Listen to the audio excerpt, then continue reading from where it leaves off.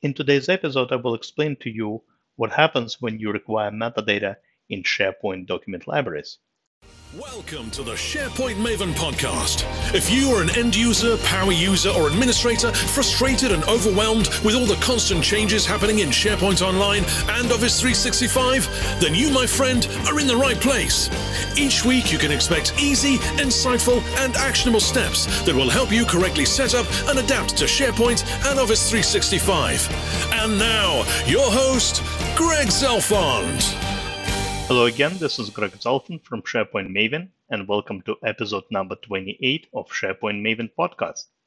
So in today's episode, we will talk about metadata again. Specifically, we will talk about the required metadata. What happens if you make a particular column required in SharePoint? Now, you can make metadata column required on a SharePoint list. That's pretty straightforward. But what happens when you make the metadata column required on a SharePoint document library? And that's what this episode is all about. So I'm going to provide you with an answer right away, which kind of contradicts the subject, the title of this episode. We can no longer require metadata in SharePoint document libraries. Let me explain. In the past, when we had what we now call classic SharePoint and classic document libraries, if you created a metadata column on the classic library, and if you checked that required radio button, it obviously made it required.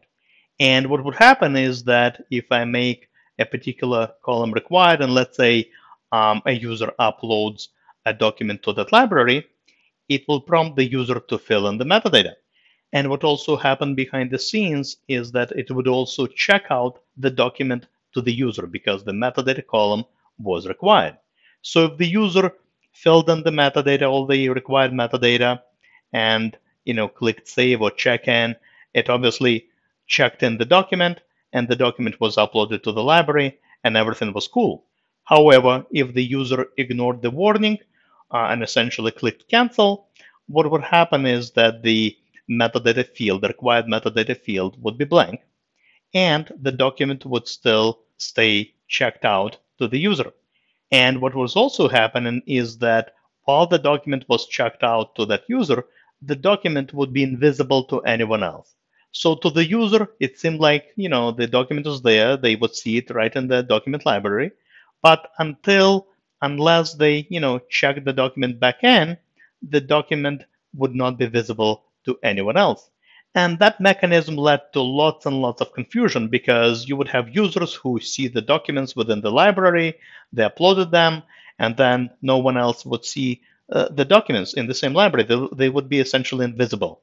Invisible until, again, that original author, the user who uploaded the document, went in and, filled in the metadata and checked in the documents.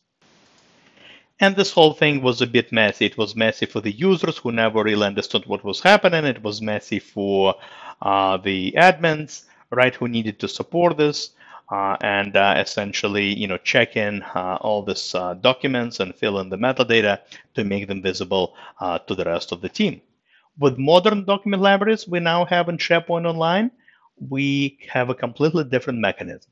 So if you make a metadata column required on a modern document library in SharePoint Online, what would happen is that the user would be able to upload the document, and the document would be visible to everyone else. No matter if, it didn't really matter if the user filled in the metadata, it didn't really matter if they didn't. The document would still be visible to everyone.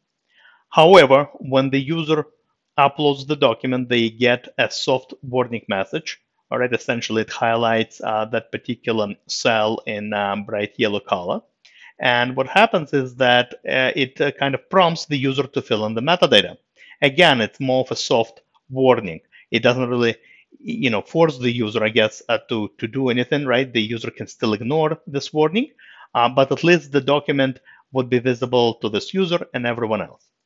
So let's say the user ignores that soft warning, uploads a document, a bunch of documents, doesn't do anything else, does not fill in the required metadata.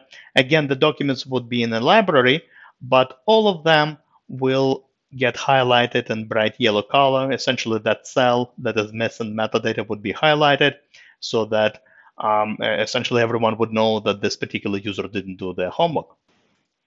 Another thing that would happen is that on the document library, in the upper right-hand corner where you have the list of different views, right? By default, of course, it shows you the all documents view. Essentially, it shows you pretty much all the documents available in your library. And another view that would get created automatically is called files that need attention. And anyone can select that particular view. I mean, the original user can select this view or anyone else. And essentially what this does, it filters all the documents, and it only shows you all the documents that have the the required metadata field missing, not completed. So if you have, let's say, 100 documents in your library, and maybe 20 of them are missing metadata because it's required, somebody uploaded 20 documents. If you choose this view, files that need attention, it would highlight those 20 documents, essentially filter out everything else, and it would highlight again the cell that shows the required metadata that is missing. And of course, it would also show the modified by, right? So everyone gets to know whoever didn't do their homework. So again, it's more of a soft warning with the modern document libraries. Of course, in the past, it was kind of a hard warning, if you will. If you ignored it, the documents would not be visible, which led to lots and lots of confusion. But with modern libraries, the documents are always there, so it's more of a soft warning. So even though you kind of require the column, it's not really required, right?